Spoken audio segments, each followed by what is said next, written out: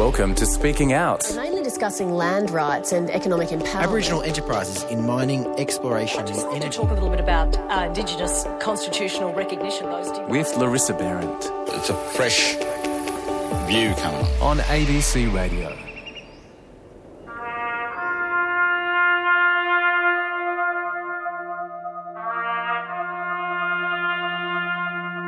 The common sort of belief is that Aboriginal men were treated as equals during the war and that they weren't treated very well after the war. And sort of that's in general, you could say that.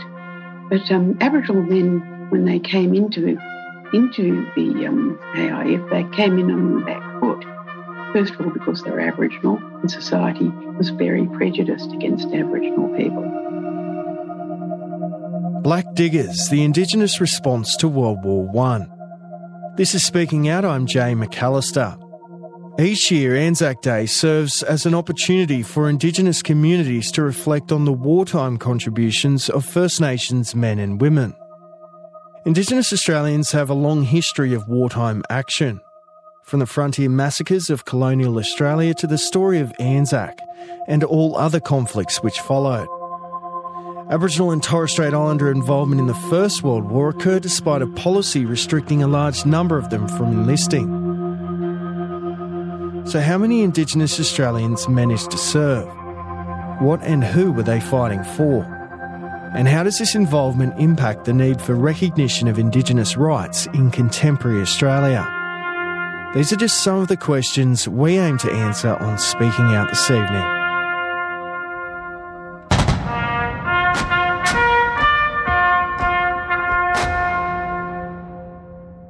My name is Pastor Ray Minicon. I'm from the Cubby Cubby people on my father's side, or Gubby Gubby, and Goring Goring on my mother's side. They need to be recognised, and we just got to bring it out into the open and say, well, our people did fight for this country, and it goes right back into history, including the Boer War and every other war after that, and our people put up their hands and says, yeah, I'll come out and join in too.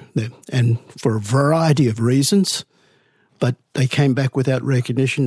Many of them didn't get their soldiers' benefits and all those kinds of things. Like my grandfather, for example, who fought in the Light Horse, buried up in Gympie in an unmarked grave. And I just think that's an injustice.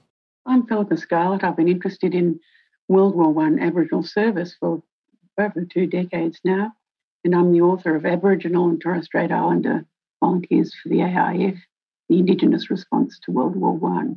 I think what tells us why the stories have remained silent for so long has been the attitude of the white community.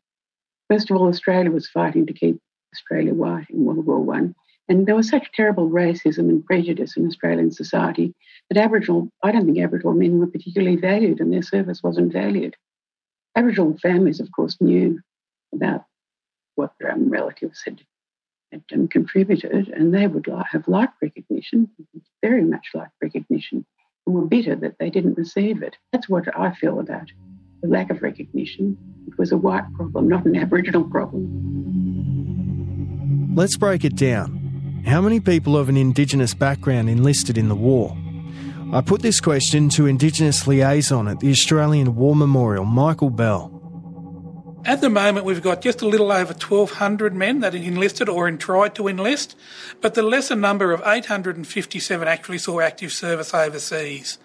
Of that, about 25% rejection rate, we find that 90% of those men were rejected because of race, and that has to do with the restrictions that were put in from the 1903 Defence Act, amended in 1909, which was specifically prohibited people of non-substantive European heritage or origin enlisting in the first AIF.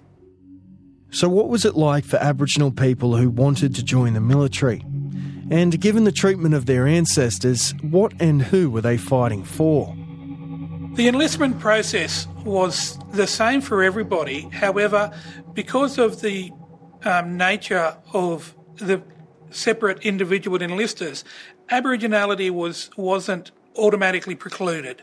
The medical officers at the next stages were the judges, and some of those said yes, you could go in, and some didn't. Obviously, what we're looking at here is the view of individual medical officers determining the Aboriginality or the dark of your skin, the colour of your skin, the tone of your skin.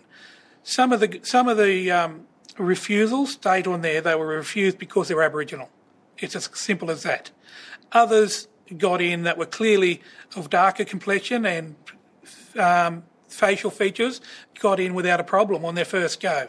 Aboriginal men really didn't leave, to a large extent, major extent, they didn't state why they enlisted, but people have speculated, me included, that recruitment campaigns were pretty aggressive. Mates were joining, brothers were joining. Also, Aboriginal men, they did want to fight for their country, I think, and they wanted to fight for their country in the Aboriginal sense, their country. There are those things that probably motivated them. Then there was pay and there was travel.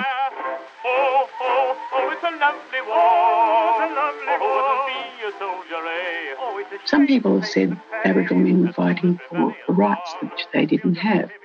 And that could well be true, but there's not really documentation during the war that was the case. But after the war, there are references to this, particularly Aboriginal communities mentioned it because they were disappointed that their men had fought and didn't get rights, and then there were penalties which were suffered in communities. But one Aboriginal man told me from Cherbourg that his father, who was in World War I, said that he had gone to the war because he didn't want his country to be invaded yet again. And there's another interesting factor about Aboriginal war service, that it was linked to loyalty to the Crown, which is surprising when you think that the Crown was the agency behind Aboriginal dispossession.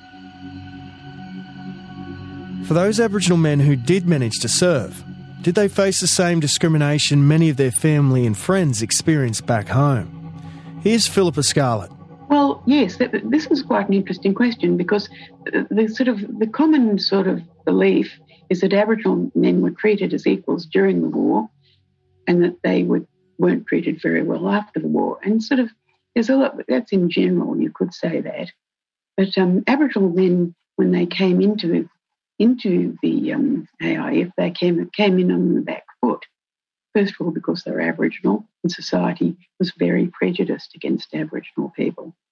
And although another common wisdom is we were all mates, I found that when Aboriginal men came into the war, they had to prove themselves. They had to prove themselves in two ways, which white people didn't have to do. They had to prove themselves as individuals, but also in terms of Aboriginal men as soldiers in combat. One example is of Aboriginal men having to prove themselves was that a light horse officer said, we didn't think they were very dependable before we saw them fight, and we were very worried that they wouldn't be able to make the grade. But after we saw them fight, we changed our mind. So Aboriginal men during the war didn't have an easy time. There wasn't the equality which is sometimes emphasised. And also, even when Aboriginal men are praised, Aboriginal soldiers by other soldiers, and they're thought of very highly, there's always that qualification. And this appears quite constantly. Although he was Aboriginal, he was a good man or was a brave fellow, despite the fact that he was Aboriginal. But he was Aboriginal, but he was brave. So these qualifications say a lot about the mindset, which translated from the general mindset in the Australian community, which just didn't suddenly disappear when the war started and Aboriginal men joined the AIF.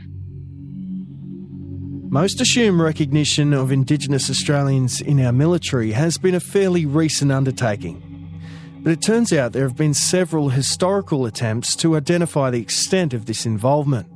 The first efforts that were made to recognise Aboriginal men were made in 1931 and 1932 when the RSL, it was then called the Returned Soldiers and Sailors Imperial League of Australia, I think something like that. Anyhow, that they decided to publish in their journal Ravelli lists of Aboriginal men who'd served in Victoria, in Queensland and New South Wales. And to do that, that was a pretty informal process. They approached police stations and managers of missions and also used word of mouth.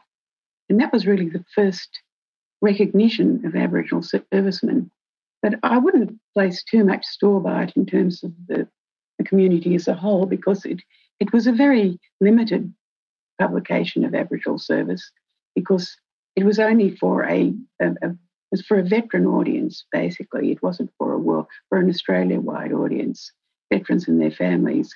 But that was really the first step, and they actually managed to identify 245 men. This was far below the numbers which actually exist, but it wasn't too bad.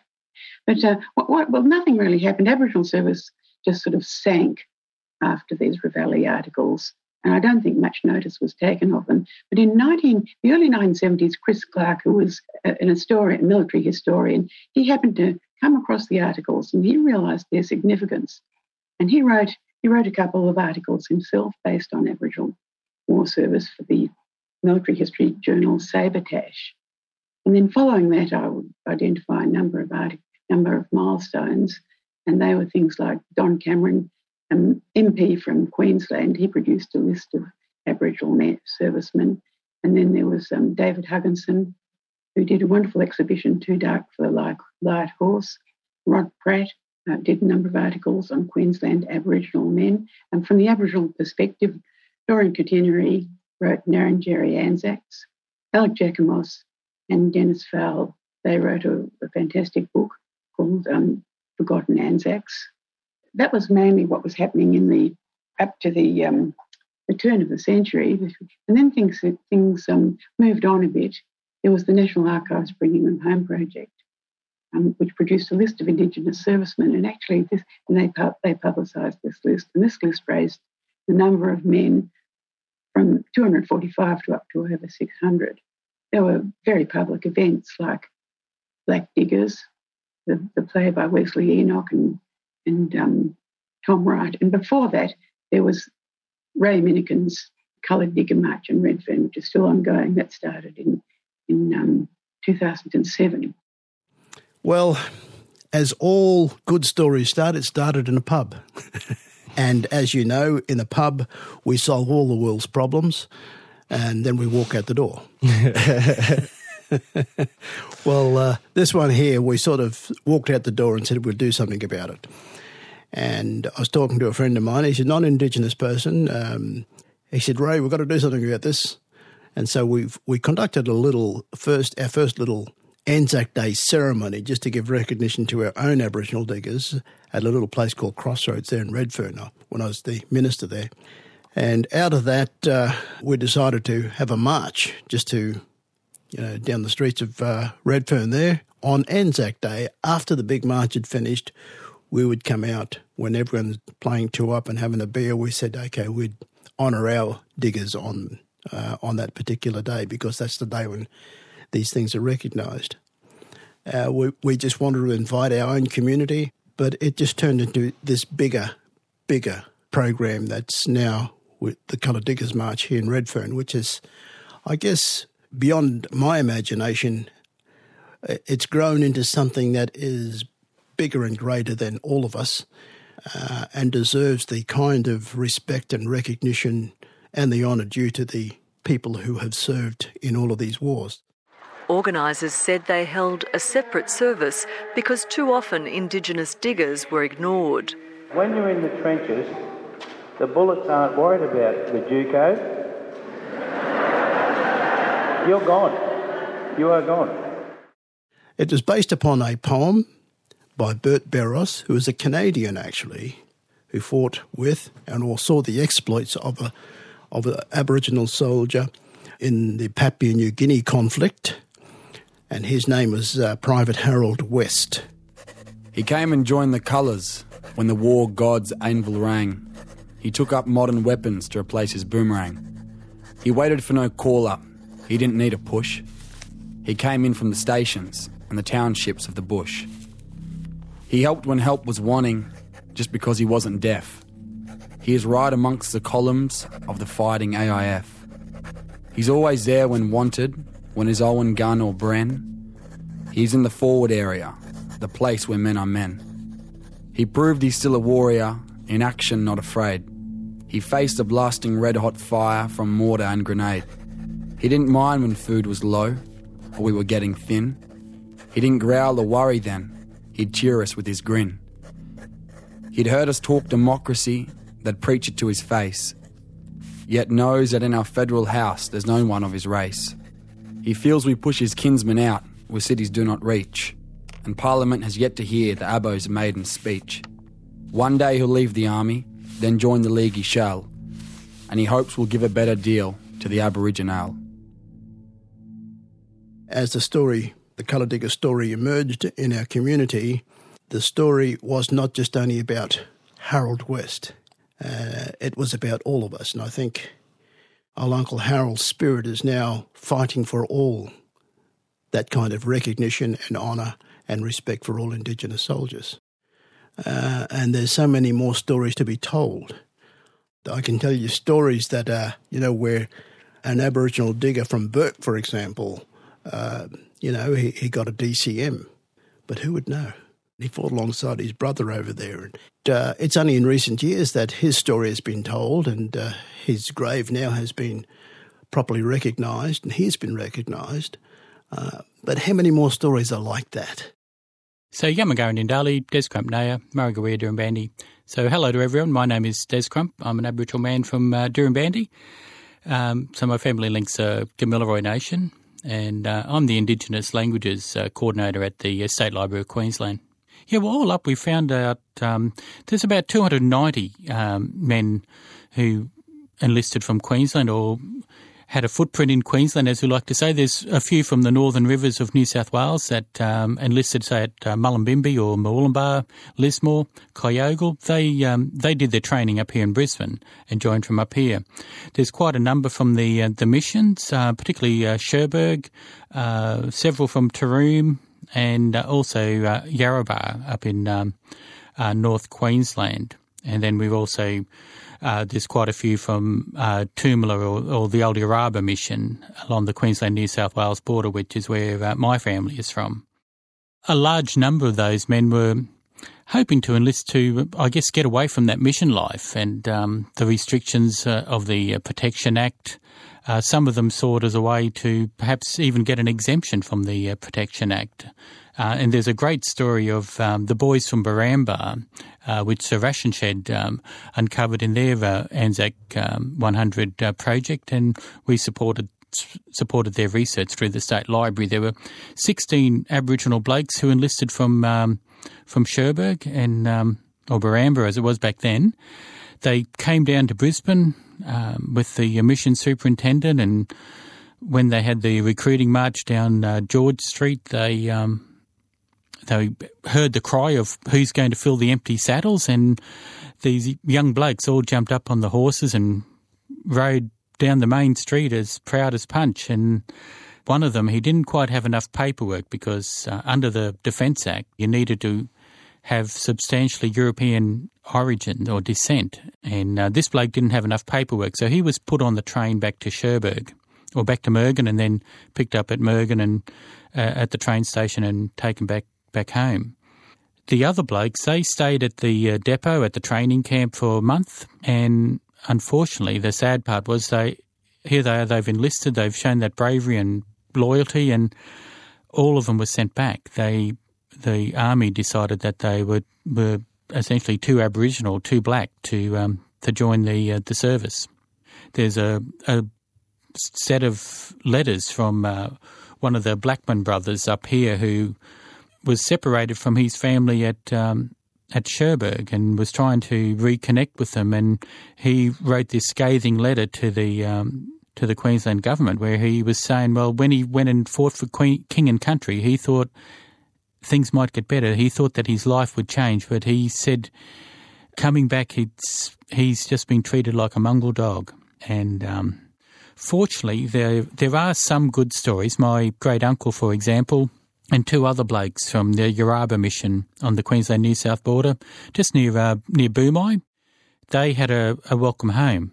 One of the very few examples of a welcome home that's been documented or reported, and the Defence Department sent up representatives from Sydney, and it was written up in several newspapers at the time back in 1919, and it was also one of the first memorials that highlighted Aboriginal soldiers. There was the three of them, Jack Stacey, George Bennett and Charles Turner Bird, that were on the original war memorial there at Yarrabah, and then when Yarrabah closed down shortly after, they moved to where present-day Toomala is now near Bogabilla, and the memorial was moved over there, and then it was added later on with the soldiers from the Second World War and then later Vietnam and other conflicts. Another history which has largely gone untold is that of Tasmanian Aboriginal involvement in the war. My name is Andrea Gerard, and I have masters from the University of Tasmania. I'm a historian with an interest in social history and military history. People kept saying to me, I didn't know there were any Aboriginals who served. When I did my project, I had 74, and I think that I've been given the names of about probably another 3 or 4 from Kangaroo Island who were the descendants of Tasmanian Aboriginal women. Probably one of the trends I observed was the fact that these men, the chances of them being promoted past the point of being a non-commissioned officer was very slim. We have one guy who was made a lieutenant. He was probably one of the first or the second Aboriginal officer to be commissioned. Also, they probably hadn't been exposed to things like respiratory conditions and things like that, so they soon became ill. Basically, it's the fact that the opportunities for promotion were slim, because who wants to be told what to do by an Aboriginal man? If people knew that they were Aboriginal, they would be looked down on considerably. And why do you think it is that people would have that assumption that no or not many Aboriginal men from Tasmania would have served? I think it's most of us simply ignorance and not having thought that there's these people. See, there's 18 people from Cape Barren Island. If you look at the population there, that is a lot. Nearly all the young men have gone away. And my suspicion is that the teacher who was or the schoolmaster who was on the island there had a background in the British Army, and he thought that he wanted to encourage definitely encourage these men to enlist.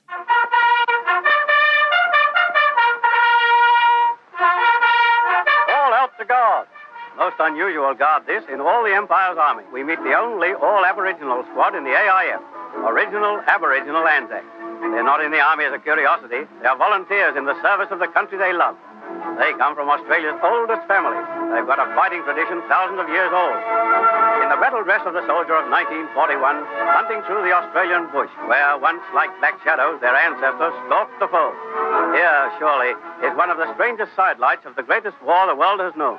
With fixed bayonets instead of the spears their forefathers carried, with bullets instead of boomerangs, the dark-hued diggers go into action.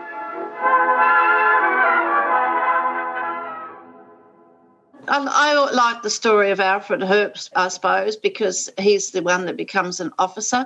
Alfred is actually the descendant of Dolly Dalrymple, a well-known lady from the northwest coast. He's reasonably well educated. He lives around at Queenstown at the outbreak of the war. He's working as a clerk there, and he's also involved with the local militia there.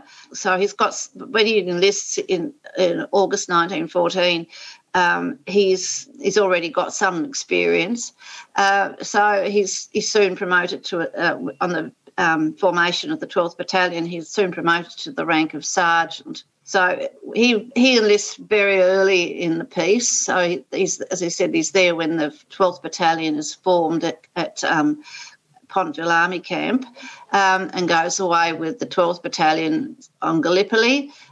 One stage, I think he probably has something like a nervous breakdown or whatever, and is sent away. But otherwise, he seems to have managed to, with the losses that the 12th Battalion had, he is then promoted to the rank of lieutenant, so he's a second lieutenant. So he serves at Mokay Farm, and at Mokay Farm, unfortunately, he is killed in action. Alfred James Ryan, age 22 years 6 months, height 5 feet 11 inches, weight 174 pounds, complexion dark, eyes brown, hair brown, religion Roman Catholic. Alfred Ryan, he was one of a group of Aboriginal soldiers. It's a very small group, as far as we know, who actually wrote letters home. And these are extraordinarily valuable. And he was a shearer. He came from the Peak Hill district of New South Wales, and he was Wiradjuri. Like some other Aboriginal people might have lived in town, or they were sort of separated from their communities in some way, but he grew up in an Aboriginal community. He volunteered in 1915. He served with the 3rd Battalion and 2nd Battalion, and later with the Machine Gun Company. And he was one of the 75 Aboriginal men we know to have served at Gallipoli. He served on Gallipoli and was wounded. And by 1916, he was in France. And on the 25th of September, he was killed near the Ypres Manion Road. And when his remains were identified, because he wasn't found immediately, one way of identifying him was the fact that they found his A for Anzac badge, which was given to men who'd served at Gallipoli.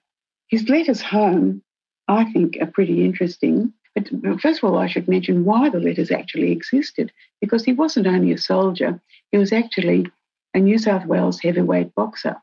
He wrote letters home back to his friends in the boxing world, and then these letters found their way into the press. Now, for me, I'll just make 3 points about the letters, which I find very notable.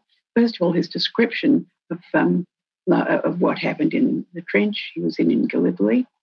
And second was his generosity, because he not only talking about Australians, he also talks about the Greeks and talks about Indians and New Zealanders. The landing took place within half a mile of where thousands of Greeks were simply massacred trying to force a landing, which they never succeeded in doing some time back. We are strongly entrenched on the peninsula now, inland about 2 miles. With the New Zealanders on our left flank, they are deserving of equal praise. But what for me is the most notable part of his letters is that while he was writing while the campaign was actually underway, but at the same time he showed his understanding that this was an important campaign for Australia and for Australian histories. What he wrote about the landing, I'll just quote, and I think it's important. He wrote, "The landing was never to be forgotten ever in the history of the world. Australia may well be proud and boast of her loyal sons." But the irony of that was, and it didn't occur to him, and that for so many years this didn't apply to Australia's Aboriginal sons. Thomas Williams, age 41 years 3 months, height 5 feet 8 inches, weight 111 pounds, complexion dark, eyes brown, hair black, religion Church of England. Thomas Williams is an example of the lack of consistency in the actions of the recruiters, because he was one of the number of men who were able to serve overseas, but only after enlisting a second time. He was a Gamilaroi man, and he enlisted, first of all, in 1916, in January 1916. He joined the 33rd Battalion, but inexplicably, 3 months later, he was discharged. It was an honourable discharge, but there's no mention in his service record that he was discharged because of race, but I think it's quite likely. Well, he then waited 3 months, and then he did what a lot of other Aboriginal men did, and he's typical of them. He applied again, but what he did was he changed his details. He changed his age, he changed his place of birth, and he changed his place of enlistment. It was Narrabri this time. And he also changed his name, but he didn't change his next of kin. So he served until 1919 in Egypt. He served with the 6th Light Horse, and he also served with the Army Service Corps. But when he came home in 1919, he decided he did not want to be under the strictures of the Aborigines Protection Board, and he wanted freedom from that, and that was possibly because of the sort of freedom he'd experienced in the army. So he settled in an Aboriginal community at Saltpan on the Georges River near Sydney, and which was seemed to be pretty free from the domination of the board. And he changed his name back to Tom Williams, and he got married. But Well, I think his service is important because, as I said, it shows the lack of consistency in approach of the recruiters and that they couldn't ignore the divisions of the Defence Act. And I think the fact that these recruiters were so inconsistent is probably one reason by the fact that Aboriginal men kept on reapplying because they realised that this was so. Jerome Locke, age 44 years, 5 months, height 5 feet 6.5 inches, weight 132 pounds, complexion dark, eyes brown, hair dark, religion Church of England. Jerome Locke was a Darug man and he was from the Sydney area, and he was the grandson of Maria Locke, and she's famous amongst other things because she had a white convict assigned to her as a servant, and she actually married him. And his great-grandfather was Yarramundi, who was the leader of the Burra clan of the Darug. So through this heritage, he's linked to invasion times and pre-invasion times. Prior to World War I, he was a member of a colonial force. He was a member of the Windsor Rifles. He had no trouble enlisting in Windsor Rifles. And there's a great picture of him in his uniform for this unit. And he was also a crack shot and a prize winner in competitions. In 1916, he and two of his sons enlisted. They'd previously been in an enlistment, one of those enlistment recruiting matches, the Rifle Reserve 1000. They enlisted successfully. He served with the 36th and the 53rd Battalion in France. But he didn't serve for very long because before the end of 1916, he was hospitalised with trench foot, and then he was sent home and discharged. I don't think he was sent home and discharged because of reasons of race. I think that the reason and I think it's pretty clear, was that he was not a young man. Although he said he was 41, actually he was probably at least 10 years older, and the trenches would not have been a very hospitable place for an older man. But Jerome wasn't deterred. In 1919, he volunteered for the AIF again. But in 1919, the war was still officially not over. The Treaty of Versailles hadn't been signed. So he volunteered in 1919, and he was attached to a unit which had escort duties, escorting German deportees. What I think distinguishes his career, and what's notable about his career, is, well, one thing is his age, because when he volunteered in 1919, this time his details remain roughly the same apart from his age. And his age, he said this time, was 51, but it's quite likely it was a few years older than that. So this makes him one of possibly the oldest Aboriginal man to serve in World War I. And his service is distinguished too because of its span from 1889 to 1919, it encompassed a period of about 30 years. But the third thing to say about his service is the fact that he was possibly the first Aboriginal man to serve on land in a colonial military force. Frederick Prentice, age 21 years, 4 months, height 5 feet 11.5 inches, weight 167 pounds, complexion dark, eyes brown, hair black, religion Protestant. Frederick Prentice was a member of what today is known as the Stolen Generations, and he's also one of those Aboriginal men who actually was awarded a medal, got a Bravery Award. I mean, his story is quite a tragic one. He was born in Powell Creek in the Northern Territory. His mother was a Chingu woman and his father was white. He was fostered by the telegraphist at the Powell Creek Overland Telegraph Station and his wife. They were elderly people.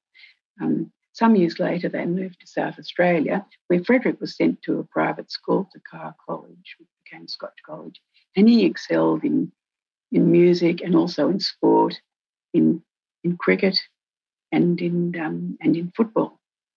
And in 1915, he volunteered and he served in France. And in July, he was in Pozières in the vicinity of Pozières in July 1916 near Mouquet Farm, and this was where his actions earned him his Gallantry Award, and he was awarded the Military Medal, and this was for bringing guns and ammunition up to the front under heavy enemy fire. He returned home in 1919, and when he returned home, he received a hero's welcome. He was associated with and was described as a fine type of man, and a man he had manly bearing, and he was applauded by them. But from then on, really, things started to go wrong for Frederick. His parents were elderly, his foster parents, and they died. He lost connection with his foster family. The next 30 years or so, he spent it mainly in mining towns in Western Australia and in the Northern Territory. And he seems to have been increasingly solitary. He didn't marry. We don't know anything about his friends. And by 1957, he died. In 1957, he died. He was found in his camp. He'd rolled into the fire and he was badly burnt and possibly died from some other causes. No one really knew much about him. His name was known, and he had mentioned to someone who'd been in the war, and he was buried in an unmarked grave. So really, his story was lost. But things, although he was dead, things took a turn for the better in 1991 because Christine Kramer and Eric Catterall were related to the Kells, decided to investigate the family story of this young Aboriginal man who'd been fostered, young child. Since then, efforts are being made to find his grave and to note his war service on his grave. But it is a tragic story, and I think a lot of his tragedy is associated with the fact that he was removed from his family. But his recognition in later life, in death, also extended to the fact that we've been able to find a portrait of him. I identified it from an unknown portrait at the War Memorial, and it echoes the description I've mentioned before of his manly bearing. And in 2015, this portrait was projected on one of the pylons of the Harbour Bridge. So he did achieve recognition, but this was after he died. Basically, as I said, his life was tragic, and perhaps a really tragic, sad footnote to his life is that a few years ago his military medal was found on a rubbish heap outside Katherine. Robert George Garner, age 24 years 9 months, height 5 feet 6 inches, weight 135 pounds, complexion very dark, eyes brown, hair black, religion Church of England. Robert George Garner is an Aboriginal man who served in the First World War. His Aboriginality comes from the Port Stephens area. It's Worimi. He's distinguished by the fact that in addition to his Aboriginality, he had African American heritage. He was 24 when he volunteered in November 1915, and he served with the 17th Battalion in France. Robert's story is a personal one for me. He served alongside his brother Elias McAllister, my great-grandfather. Well, Robert is fairly rare because he's one of 21 Aboriginal men that were POWs in the First World War, and his connection to his brother is very coincidental, as Robert was captured at the First Battle of Bullenkor in April of 1917, and his brother Elias was wounded in the Second Battle of Bullenkor in May that year. So they're in the same area, they're fighting the same fight, but the two different divergent results for the men result in Robert being captured and going on to serve in and throughout the labour camps and also back to Germany, and his brother being wounded and brought home in 1918. His service would have been those larger battles in the later 1916. He enlists in 1916, gets over and serves through his training camp, and is allocated to the 17th Battalion, and they get onto the Western Front in late 1916. And from there, he's back and forward. He's had some rest, he has some medical issues, and he starts getting his wounds. He gets gassed. We find that he suffered gas poisoning and the effects of being gassed, which was a tactic being used by the Germans in the First World War, and a lot of the men that were on the front lines would have suffered that same affliction at the time, and you find that It all depends on how quickly they could get their respiratory equipment on or off, and you will find that those incidents happen across his battalion and his companies. I've often wondered what life would have been like in these prison camps. Life for captured prisoner of war's soldiers is very hard at the first because Robert's a non-commissioned officer, he's a private, and he's subject to the labour, and he's working to provide the labour for the Germans on the way back through the lines. On the front lines, he's in the high-risk areas. He's probably taking ammunition to the front lines, taking rations to the troops. But then as he moves back, because he's wounded, he gets treated medically, and his leg is not in a good condition from his wound. He gets treated back through the medical evacuation route on the Western Front, through the Germans, and he gets put into internment camps in Germany in the end.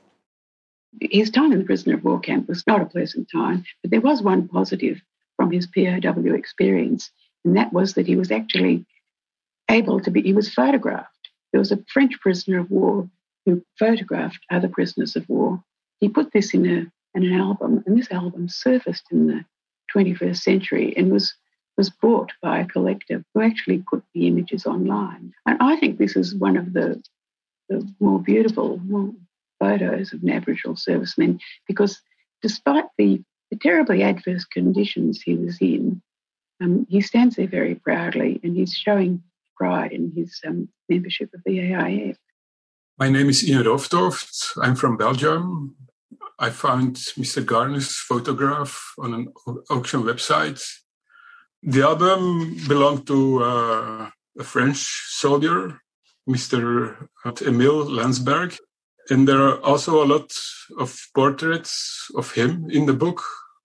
Normally you find one or two or three pictures, not a complete album.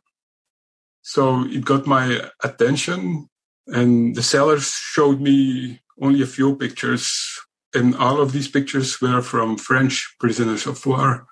So when I finally got the album, I was surprised there were also pictures from English soldiers in it, and also one picture from an Aboriginal digger. And it was not glued in the album, so I could take it out. And when I turned it to the backside, I saw there was a name on it, Mr. Garner, and also the name of his village. The man in the picture, Mr. Garner, he looked also very proud in the picture. He looked healthy, well-fed, and not like most pictures of prisoners of war. It's one of only 3 known photos of Aboriginal POWs in the First World War. He's showing that he did serve, and he's in a lesser-known aspect of the service. He's a POW, he's got his wound stripes on there, but it's the image of an Aboriginal man in a POW camp, which was a lesser-known story of the even lesser-known story of Aboriginal service.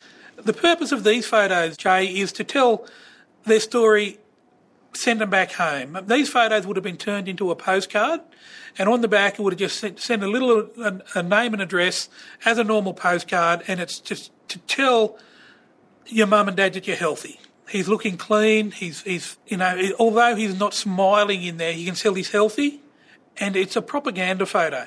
Being allowed to have been taken in a prisoner of war camp is the Germans telling the Australian people that they're treating their prisoners well. And in return, they're looking to that exchange. So we look after your prisoners, you look after our prisoners. So they've treated him well. It's about a propaganda, and it's messages that it's sending out to the Australian people through the community that we are treating your prisoners well, but also that they're treating people of colour and accepting people of colour extremely well.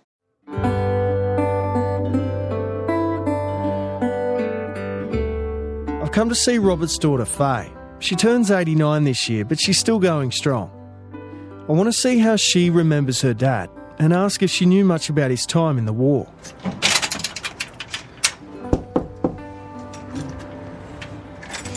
Hey. Hello, Jay. Come in. How you going? Oh, I'm going good, thanks. How are you going? Good to see you. Yeah, good to see you too. What are some of the memories of your dad? Obviously, he died when you were 5 or 6, but do you have any memories of him growing up or memories that your mum told you about him? Yes, I do have memories of my father playing the guitar, and he used to sing too, but he used to busk in the streets of Newcastle, and he did try to teach me how to tap dance. Well, my mother did talk about my father's war service, but did not say much about it. You know, they didn't talk about it much at all. And the same with Uncle Elias. He never spoke about it either, you know. So my father was injured in the war. He was shot in the leg and gassed, which would have caused his illness, problem with his lungs. It might have turned to cancer, I believe. Yeah. Now, a key element to this story is the photo that emerged of your dad. Can you tell us your thoughts on that photo and what that means to you? Oh, it meant such a lot. Yes, I was really amazed about that photo of my dad. Yes, really amazed that it happened that way. It was just a chance in a million, you know, that would turn up. I knew the photo was an important piece of our family history, so I wanted to get it back. It was, I think, one of the most unique pictures in my collection, but it's more important that it's now where it belongs, in Australia, with his daughter. Well, I've managed to track down the original photo of your dad. I've got it here, and I wanted to let you have it. Oh, my goodness. That's the original. That's the original. Original copy. Oh, that's wonderful. Yes, thank you very much. I'm sure that, he was holding onto that chair for support, I would say. Yeah. In that photo, yes. Oh, my goodness, I'll have to think about what I'll do with this photo. Yes, I'll have to give it some thought, but I'll cherish it. Like many of his peers, Robert was buried in an unmarked grave. But after his story became more well known, the Department of War Graves awarded him a new commemorative plot and headstone. Oh, there it is. There's the grave. Oh, doesn't it? It's really nice now, isn't it? Yeah, no. They've done a wonderful job. You happy with it? Yes, I'm happy with it, yes. And many thanks to the Department of War Graves for doing this, because my father certainly, he deserved it. How about leave some flowers for him then, eh? Yes, okay.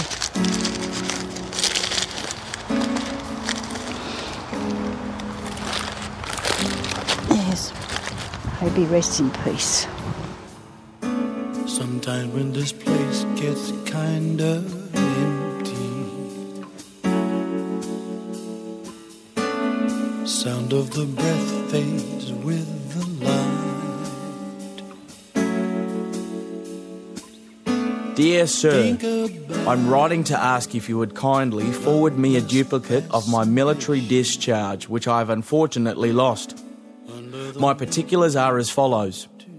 Private R.G. Garner, 5015, returned badge number 98779. Yours sincerely, Robert George Garner. Lower the curtain down on the right. I got no time for private consultation under the Milky Way tonight. Wish I knew what you were looking for. Might have known what you would find.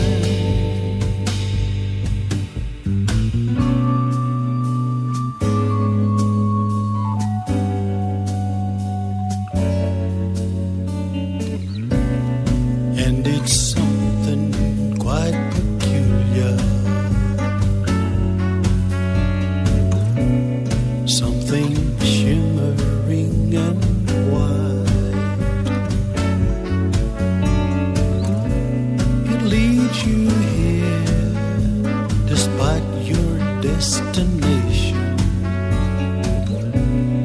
under the Milky Way tonight. Wish I knew what you were looking for. Might have known what you would find.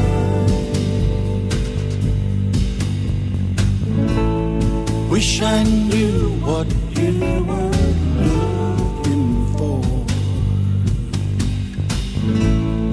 Might have known what you would find.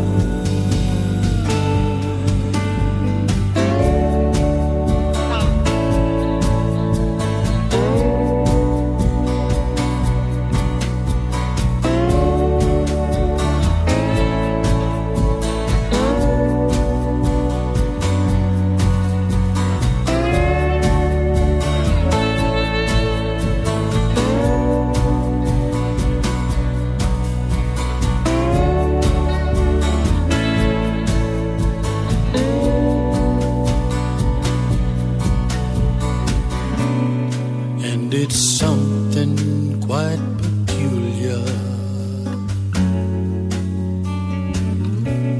something shimmering and white.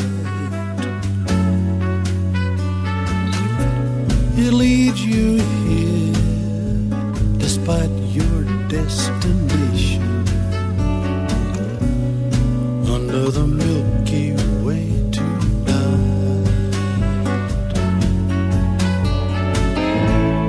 Wish I knew what you were looking for.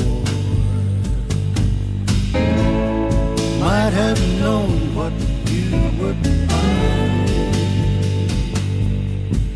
under the Milky Way tonight.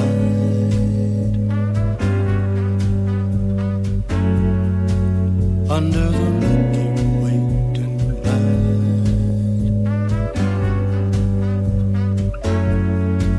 Under the Milky Way tonight.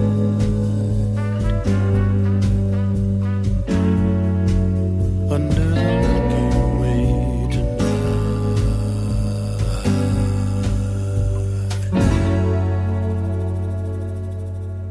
That's Jimmy Little with Under the Milky Way. The sound design for this program was by Tim Jenkins.